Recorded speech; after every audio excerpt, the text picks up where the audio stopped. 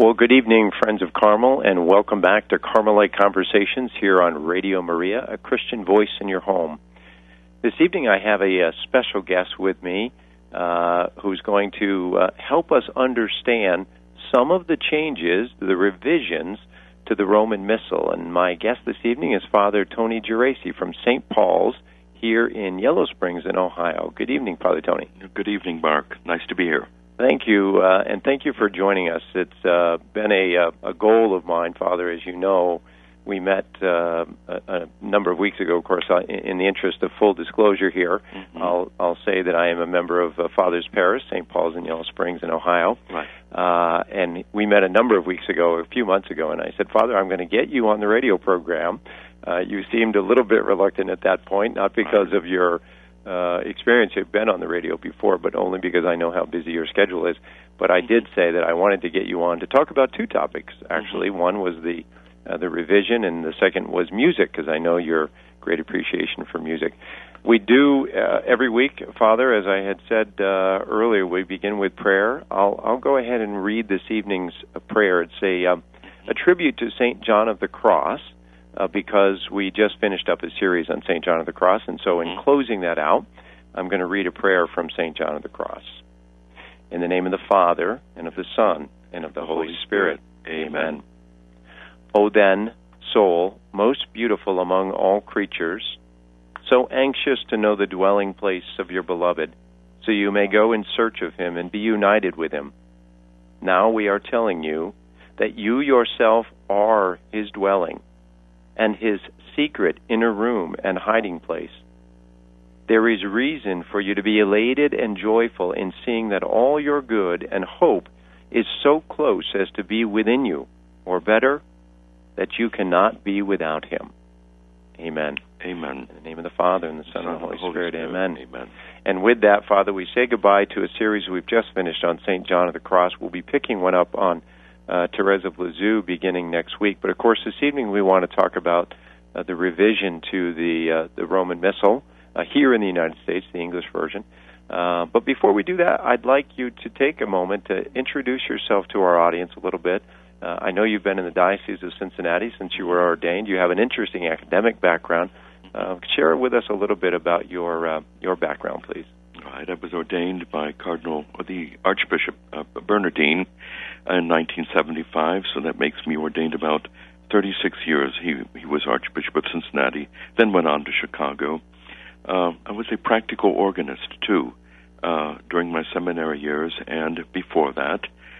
So I remember helping to introduce the first revisions, the first changes, as set out by the Vatican Council in 1964 and 1965. I was a junior in high school, believe it or not, and I remember traveling from one parish to another to play the organ to help introduce the hymnities, the hymns at each parish, including the responsorial psalms and, of course, the Kyrie, Gloria, Sanctus Benedictus, which, the glory to God in the highest, holy, holy, then Eucharistic acclamation, the great Amen, and Lamb of God. Oh, those were all very interesting times. And I remember even playing and singing and many of us did, the propers of the Mass in English when we started. And, of course, that by proper innovation that came from Rome and from our bishops was supplanted, many of those propers, by the hymns that we sing. So you come at this with a considerable amount of experience, Father. This is old territory for you. It is somewhat, yeah. It's all revisited territory. I grew up with a lot of those translations that we are now using, and we had them in the old St. Andrew Missal. Of course, we used the Liber Usualis under Sir John Faring in Cincinnati. We sang all those propers at the cathedral. I was in the Bishop's Choir School also. We sang all the propers in the seminary, and of course we experienced the change. We went into English propers, and then we went from the propers to English hymns. And I really credit my teachers and many of the priests at St. Gregory College and Mount St. Mary Seminary in Cincinnati. the transition from one style to another, from doing the propers from Latin to English, and then going to the hymns. Very well done. Now, your graduate work intrigued me too. I've had the privilege of reviewing your bio on a couple of occasions. Tell our listeners a little bit about your academic background. My first MA is in history from Xavier University, and that was in 1970-71. And then my second MA is Master of Divinity from Mount St. Mary's Theologate, the Athenaeum of Ohio. Third MA was from Catholic University of America in the study of liturgy, theology and liturgy. And then I received my doctorate in about 1989 from United Theological, it's a seminary college, here in Dayton, Ohio. It's a Methodist university, but it is very well founded in good discipline. So our listeners know that you come to us, Father, well qualified for the topic that we're going to discuss. Oh boy, I hope so. Well, let me relate a story myself. I do first want to invite our listeners to become part of the conversation if they choose to do that. You may have a question about the revisions of the English Missal, and of course, much of this is in play right now, certainly within our diocese, Father. We've begun the music revisions, and we'll begin soon with the revision to the language. But there may be a question or two from our listeners about what's happening and why now and so forth. Of course, we're going to cover some of this. But let me begin with a brief story, Father, myself. I told you I would share this with you. This week, literally, at work, I walked into the office of one of my coworkers and found him listening to a curriculum, if you will, on the Internet.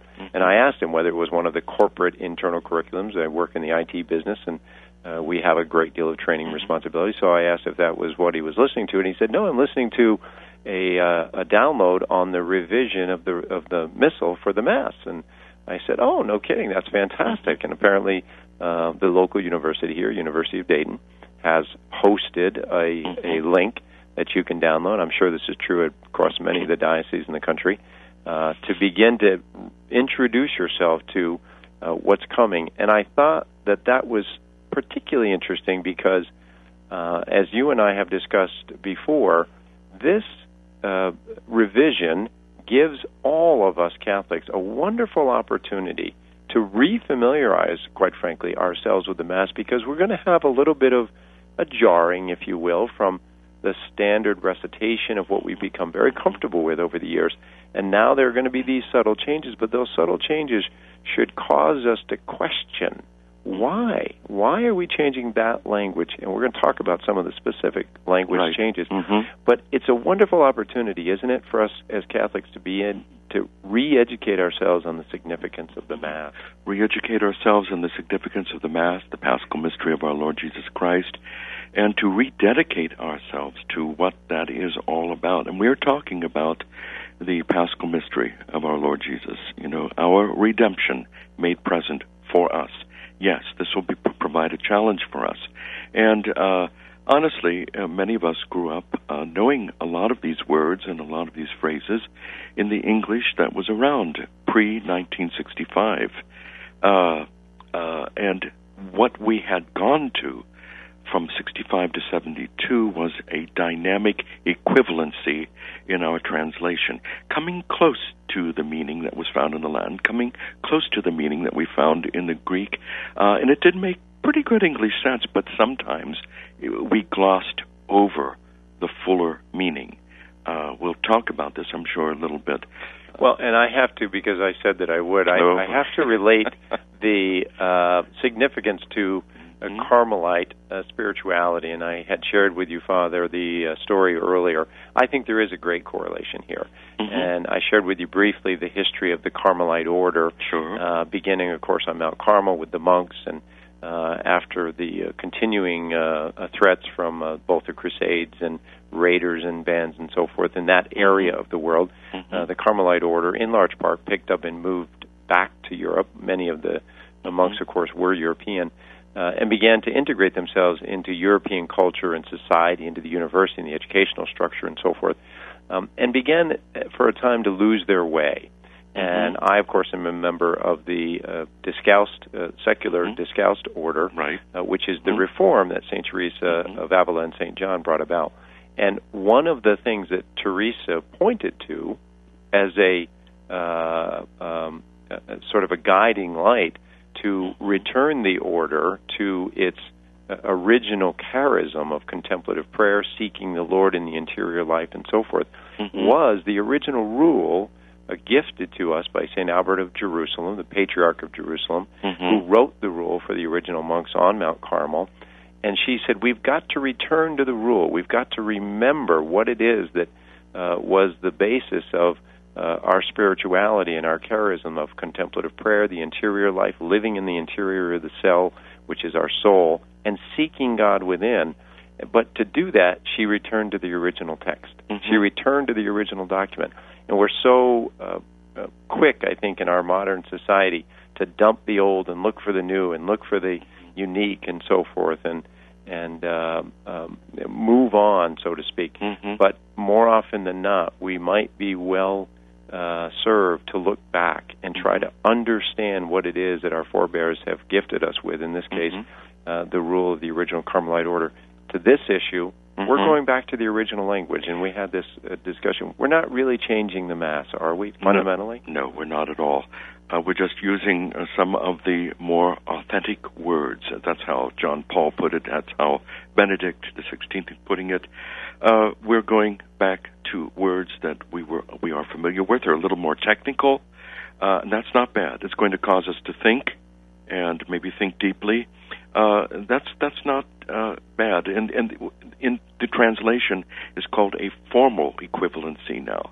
We are moving from that dynamic equivalency, and it seemed at the time, back in 72, this was the best they could come up with for our specific English culture. But then we woke up and said, well, wait a minute, the rest of the world, the rest of the Catholic world, are still using many of the words that we either glossed over or gave up. We shortened parts of the Gloria. Now we are regaining those because each of those words in there says something about Jesus. And Now you told me the history of this began, of course, under John Paul II. Tell our listeners a little bit about where the revision exercise began. This goes back some time. This isn't just in the last couple of years. No, well, John Paul was faced with a task of looking at all of the sacramentaries, all of the missals from around the world, and he was very gifted in language and kept looking for one missal and another, and he came to the American missal, and those Americans, yes. Well, we had glossed over some things, changed a few other things, not the meanings, not essentially, but we changed those words and made them a little bit too simple. And so it is our Holy Father's will now, and the Church's universal will, that we restore some of those texts so that they're deeper. They're going to make us think, but they are technically correct. They are, as John Paul said, authentic. They're authentic to the teaching of the Church, to our tradition, and to the Scriptures. Yeah, in my business, when we talk about modifications to the existing at the local level, we somewhat tongue-in-cheek call that county option. Folks chose county option. They chose to do what was comfortable for them at the time. And of course, this is not in any way, I know, Father, to minimize or criticize the translation that we're working with now. Of course, it served us well. The Holy Father, John Paul, beginning with John Paul, of course, now through Benedict, believe that the return to a more authentic translation, consistent with the original Latin, will help draw out, or Greek, will help draw out both the reverence, the appreciation, the transcendence of what it is that we are praying in the most significant prayer that we undertake each day, and that, of course, is the Mass. That is right. Transcendence is a big word, and there is something there that's going to be there before we are born, while we're alive, and after we're dead, and that is God. And there's something very, very permanent about that. For sure, there are some people who will not like these things, and find it maybe difficult or superfluous. I personally feel they're very good revisions. I think they're returning us to some words and phrases that have been there for a long, going back to some to the Didache, some to the Leonine Sacramentary. You may have to say something about the Didache. Oh, well, that's 100 AD. It was a little teaching. The original catechism, if you will. That's right. And you can find many of the prayers in our Mass right back there. Mm-hmm. So we're not just making this up. We can go back to those things. We can go back to the Leonine Sacramentary, and then to the Gelasian Sacramentary right after that. Leo's 326, thereabouts.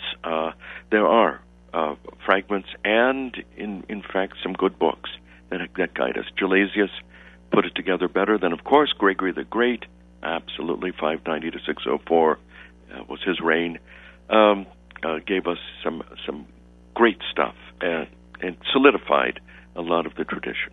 So we're returning to something. The revision is returning to something, but it's, as we've said, returning to something more authentic.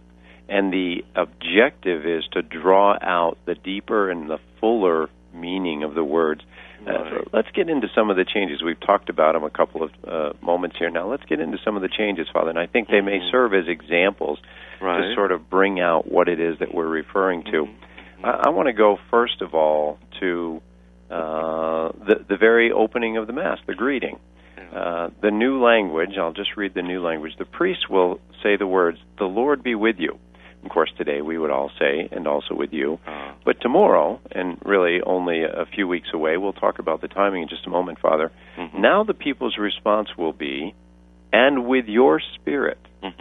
And with your spirit. Now, I have to say, again, and I promise, Father, I won't do this through the whole program, but drawing on my Carmelite charism and picking up on the Carmelite theme, this is an ideal translation. It's an acknowledgement of the significance of the Spirit dwelling in each and every one of us. We as baptized Catholics know that the Spirit dwells within us.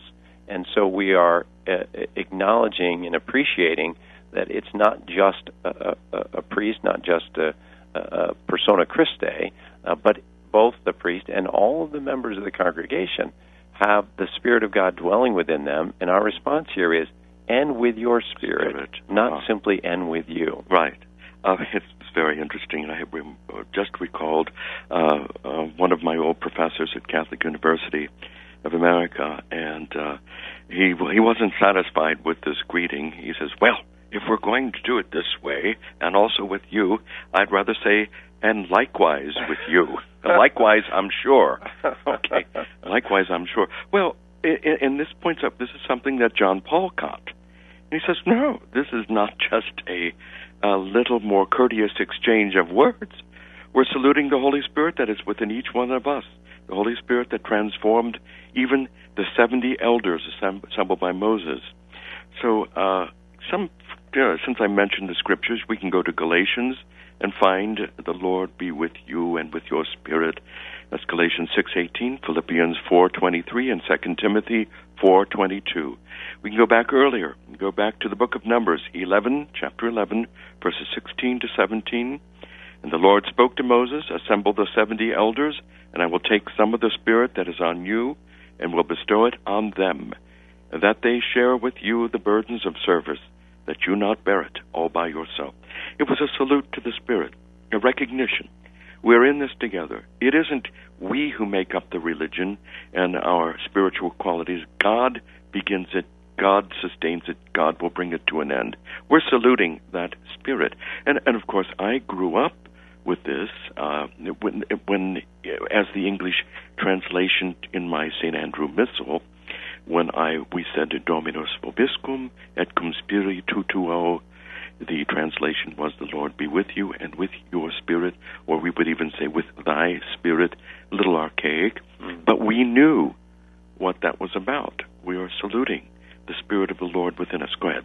And Father, I want to, again, take a moment to invite our listeners to call in. There are very interesting changes, I think, coming about as a result of the revision. You're going to enlighten us, as you have on this particular one, with the integrity, as I said before, of the return to the original and authentic documentation. Mm-hmm. There may be other questions. Again, I remind you, you're listening to Carmelite Conversations on Radio Maria, a Christian voice in your home. Father, I want to move on. I think that's a very interesting point, the emphasis on spirit. Benedict the 16th had something very interesting, too, recently. When we discover Christ through the power of the Spirit, we discover more ourselves, who we really are. The Lord be with you and with your spirit, as a profound salute to and the recognition of the presence and activity of the Holy Spirit within each and every one of us, the Spirit that leads us to discover Christ, and in doing so, we truly discover ourselves. Well, and of course, our listeners who may have been with us for the last 4 weeks as we covered the 4 stages of St. John of the Cross, dark night.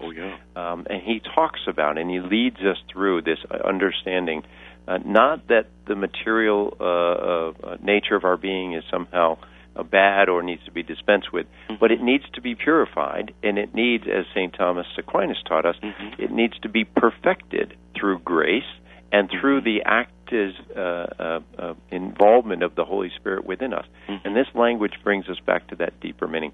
Sure. Well, when we'll take a break in just a moment. I want to introduce this next bit of language, though, Father, and get your insight on it. This is in the penitential rite. And now we're introducing, although you educated me, I wasn't familiar at that time, Father. I was still a little young and probably wasn't reciting these words. But just quickly, I'll read the introduction, or now reintroduction, of this language. I confess to Almighty God and to you, my brothers and sisters, that I have greatly sinned in my thoughts and in my words and what I have done and in what I have failed to do. Now, we're all familiar with that. But we're now re-including through my fault, through my most grievous fault. Why the reintroduction of this, you think, Father? First, it is more authentic. The rest of the world is saying that phrase, through my fault, through my most grievous fault. Must we? If it is authentic.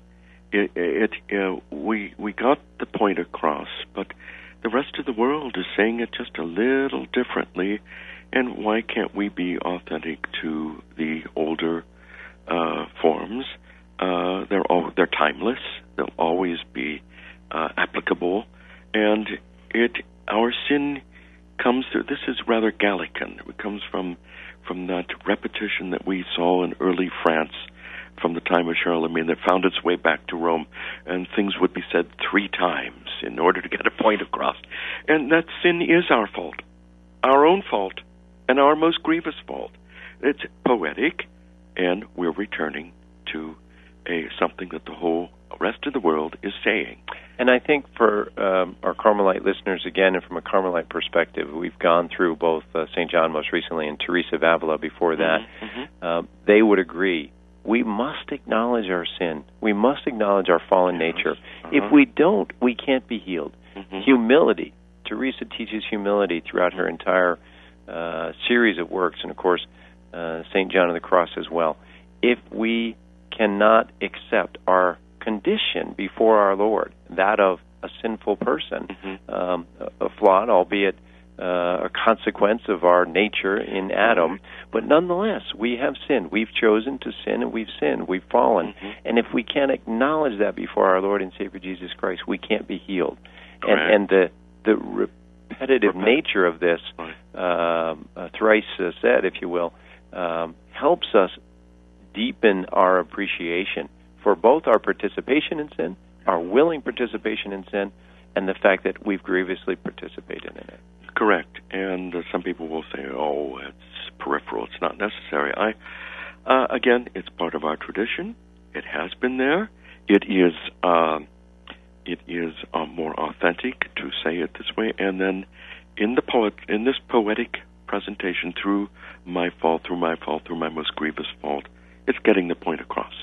Well, listeners, we're going to take a break now, and when we come back, we're going to pick up on the Gloria and some of the changes in the terminology in the Gloria. Please join us.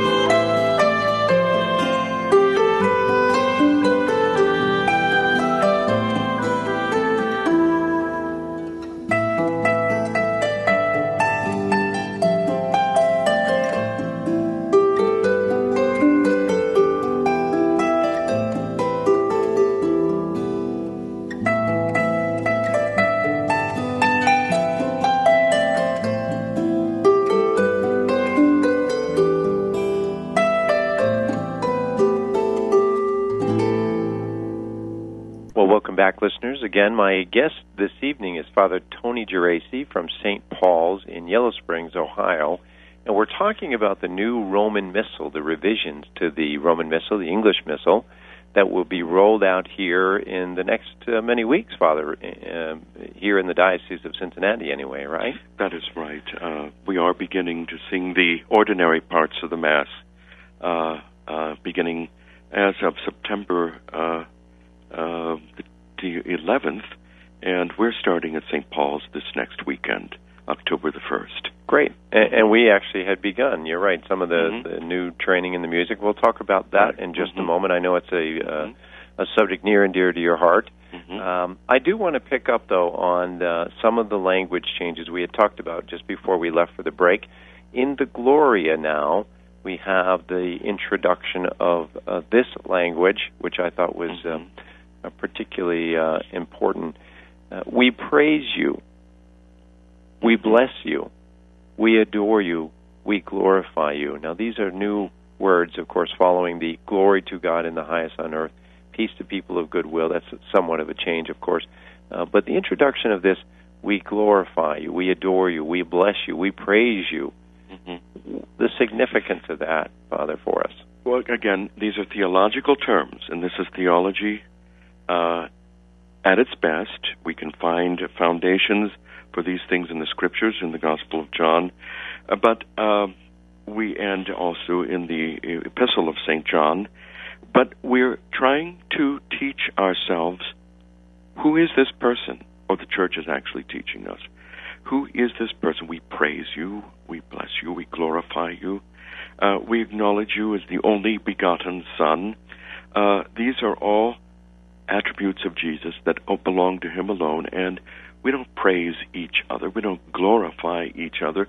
What we're doing is returning to very simply here, a more authentic understanding in the Gloria of who Jesus is and how we react to Jesus.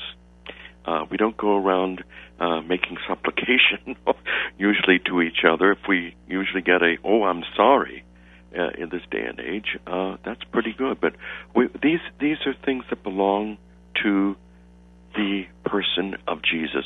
We acknowledge that then. And I don't know why, but maybe some of our translators thought they were a little superfluous, too much, but in the wisdom of our Holy Father, John Paul, and Benedict, we are going back to those. Yes, they're more theological. Yes, they're going to make us think. Yes, they've been doing that for a long, long time.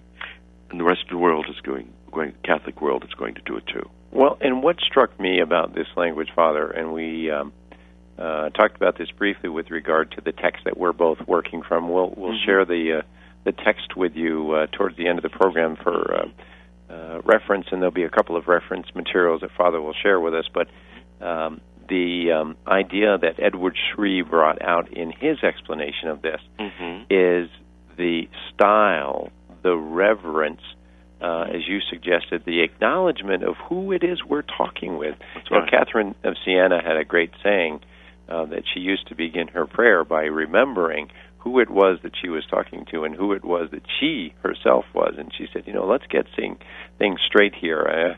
You're God, I'm not.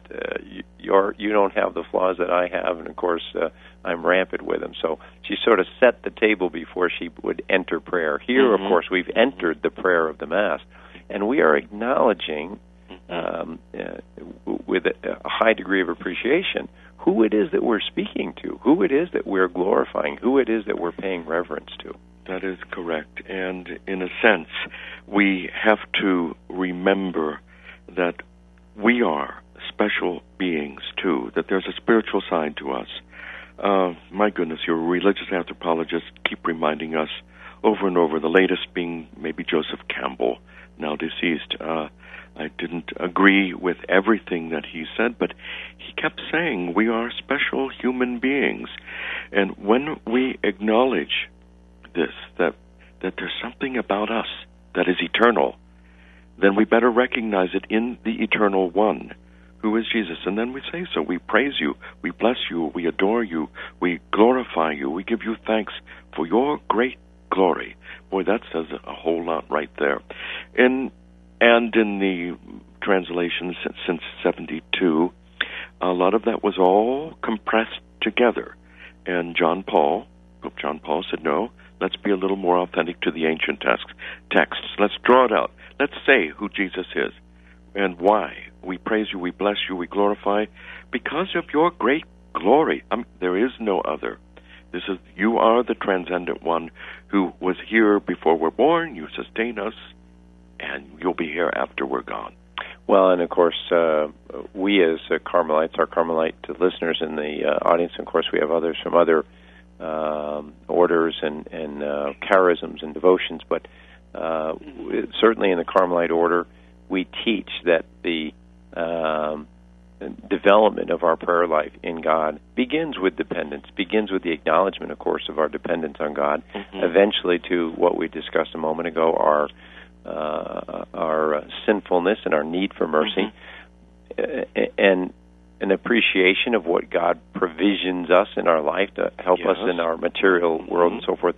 But ultimately, our prayer and our love for God matures to simply an appreciation for who God is. We love Him not for what He does, not for how He supports us, but we grow to love in the way that He loves, and that is loving Him simply for who He is. That's what's being expressed, I think, in this translation. It's it's poetry, but it's based in theology. It's based on how the ancients our ancient ancestors, our Jewish ancestors, would salute God with blessing, with adoration, with glorification. Each one of those words has a profound impact. We give you thanks for your great glory. Barakah, thanks. Ek Eucharistia. That's all tied in there. These are elements that were found in the worship that Jesus knew, and it continues today. I want to stress something else, and this is, again, from our series on St. John of the Cross. John of the Cross, as you know, Father, was a wonderful poet, even today acknowledged as one of the greatest romantic poets in the Spanish tradition. And the significance that was placed on John's poetry. John could take a line poem and spend pages explaining the depth of meaning hidden in those few words, and draw out from his own experience. And by the way, we learned last week again that John wouldn't write the commentary on his own poetry. Of course, much of the poetry was written during his 8 months of captivity in Toledo, but he would not do the commentary on the poetry until he'd gotten himself back into a state of deep recollection and prayer, so that he could begin to enter back into the language. The language was all important. Of course, it would be for a poet. And here again, you've drawn it out a couple of times and used the reference to the more poetic nature of this language. And I think for our listeners, it's important to point out there are levels of meaning, there are depths of understanding hidden in this language, as is true in Scripture, that we have to take some time to work with and to pray with, to enter into. And yes, we can use the intellectual series of, what does this mean to me? How does this affect my life today? What does it mean that I'm reverencing God? But eventually, we know, again, as Carmelites, we enter into a state of silence and solitude. We enter into simplicity, and we let the words speak to us. This is our charism. This is the nature of the Carmelite prayer.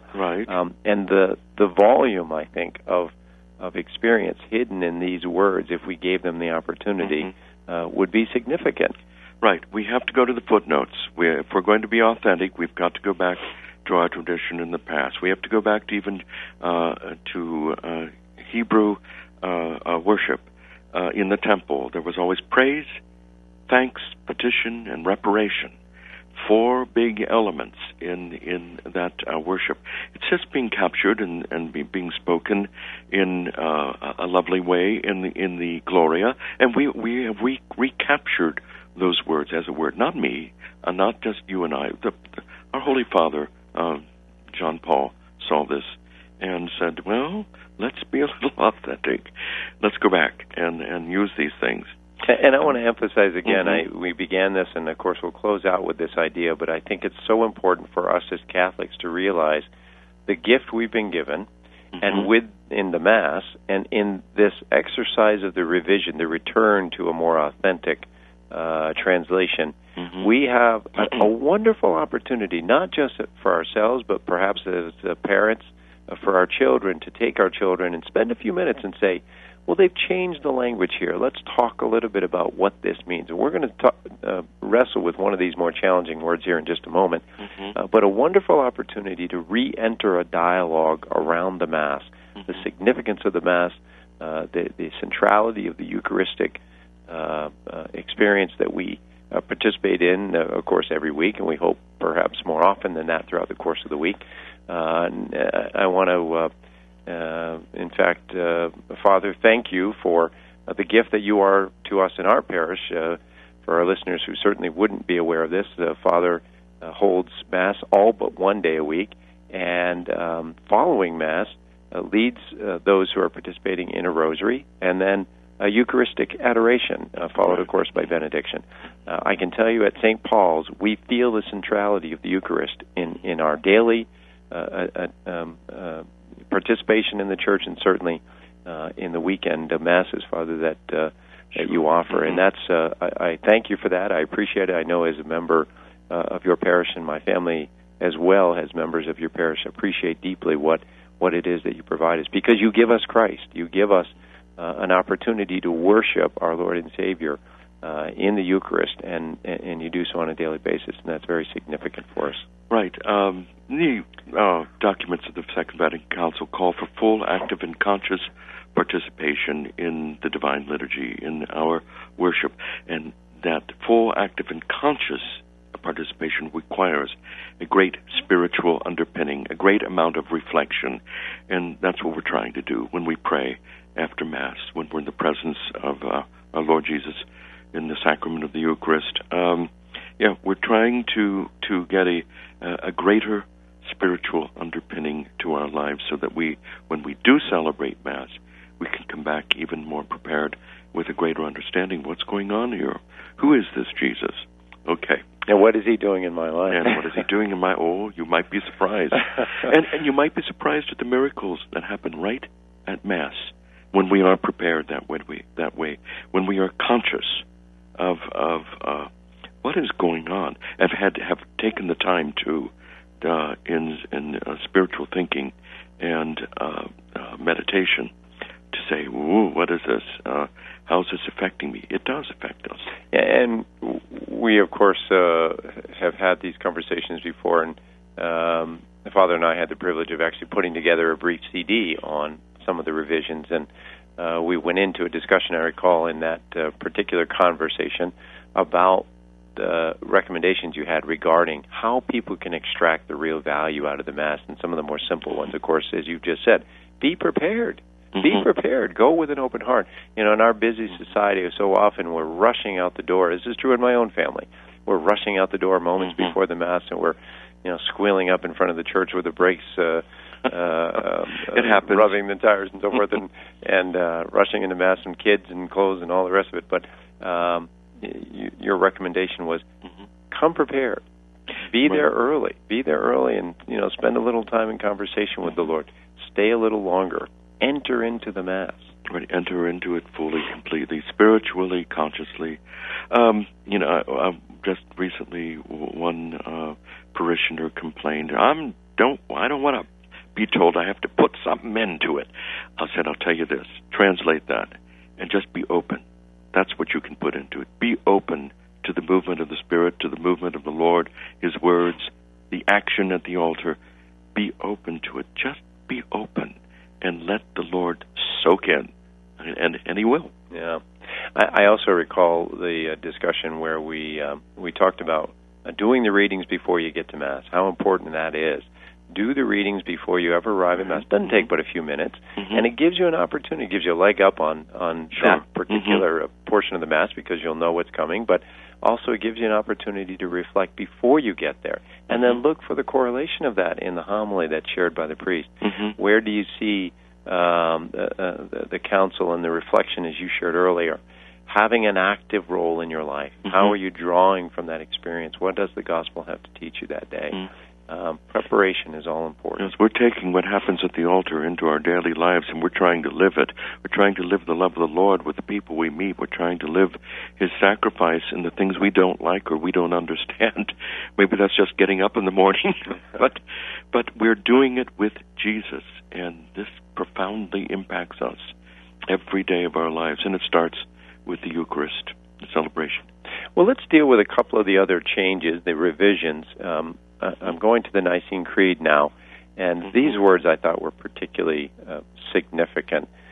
Beginning, I believe in one God, the Father Almighty, maker of heaven and earth, and of all things visible and invisible. Of course, this is a change, or perhaps they're reverting back, but say a little something about the choice of the words, visible and invisible. Again, it's located in Colossians 1:16, so we're becoming more authentic. We're using the authentic words.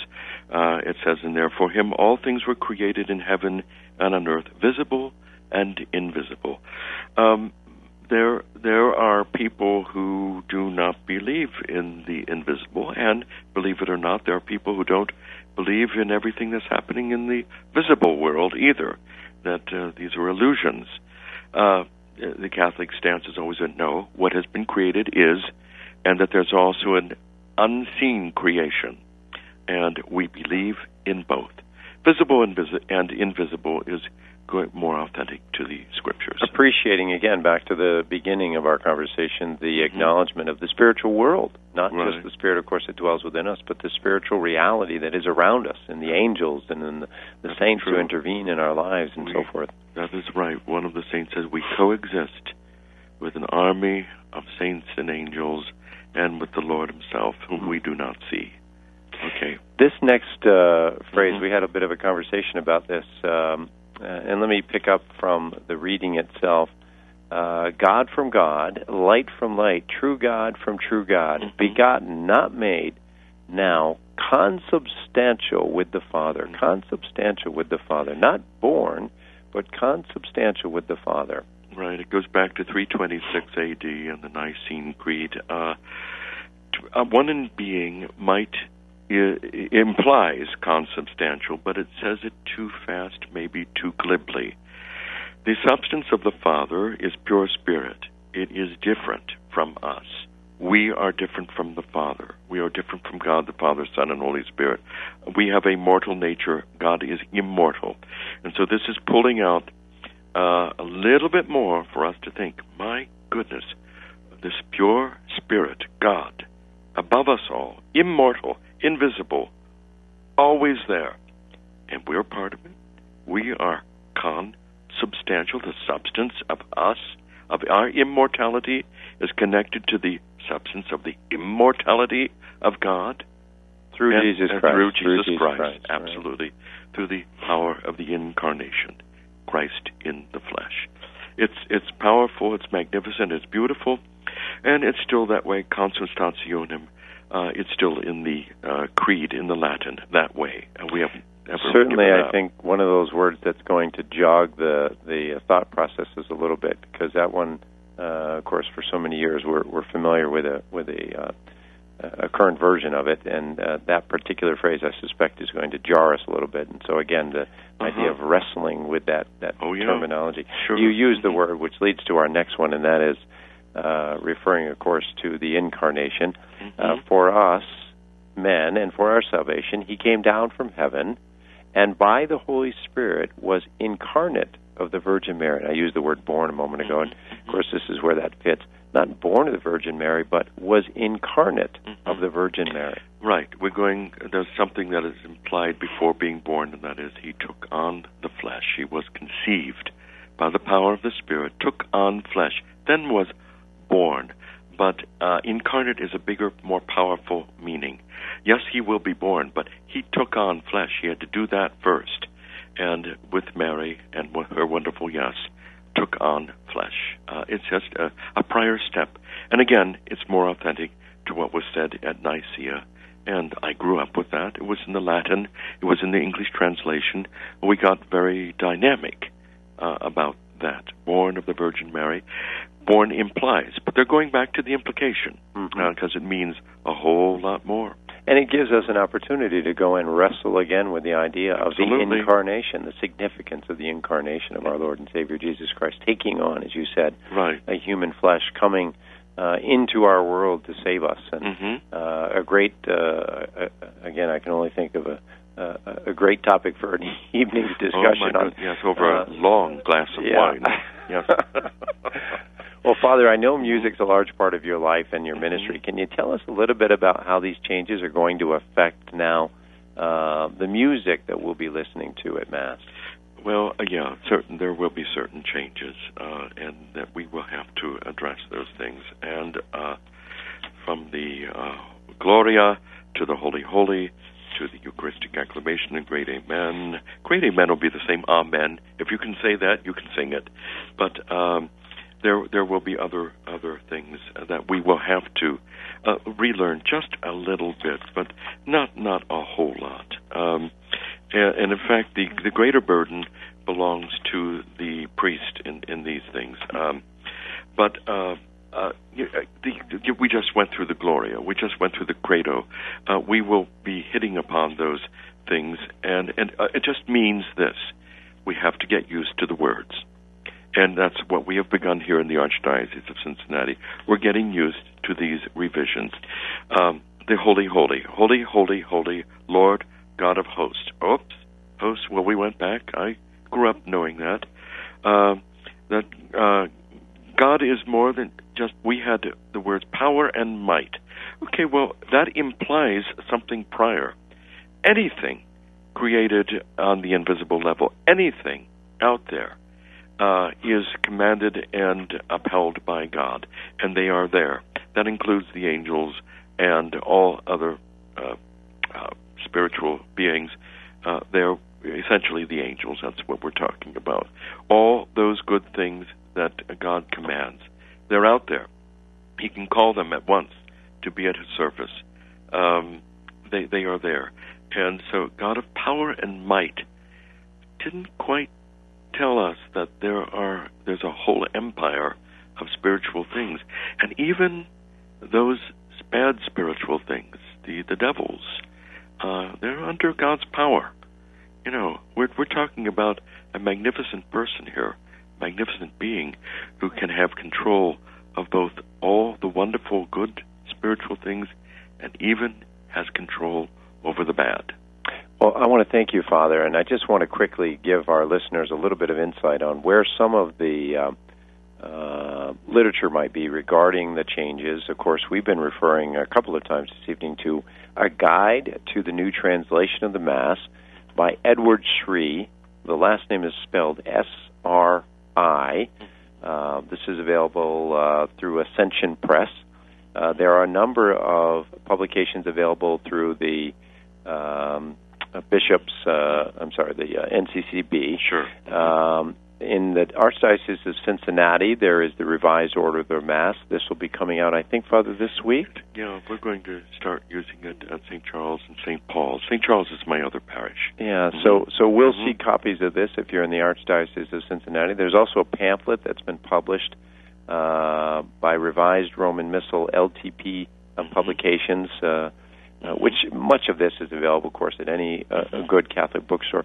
Father, sure. when do the changes become final here? Just before we close with prayer, when do we expect everything is final and this is now fully implemented? Well, we will be expected to start to implement everything on the first Sunday of Advent. That's in November, and that we will be doing this all together here in the United States. And that's November 27th, 2011, the weekend of the first Sunday of Advent. But we are, as I said, starting to sing the ordinary parts right now. Okay.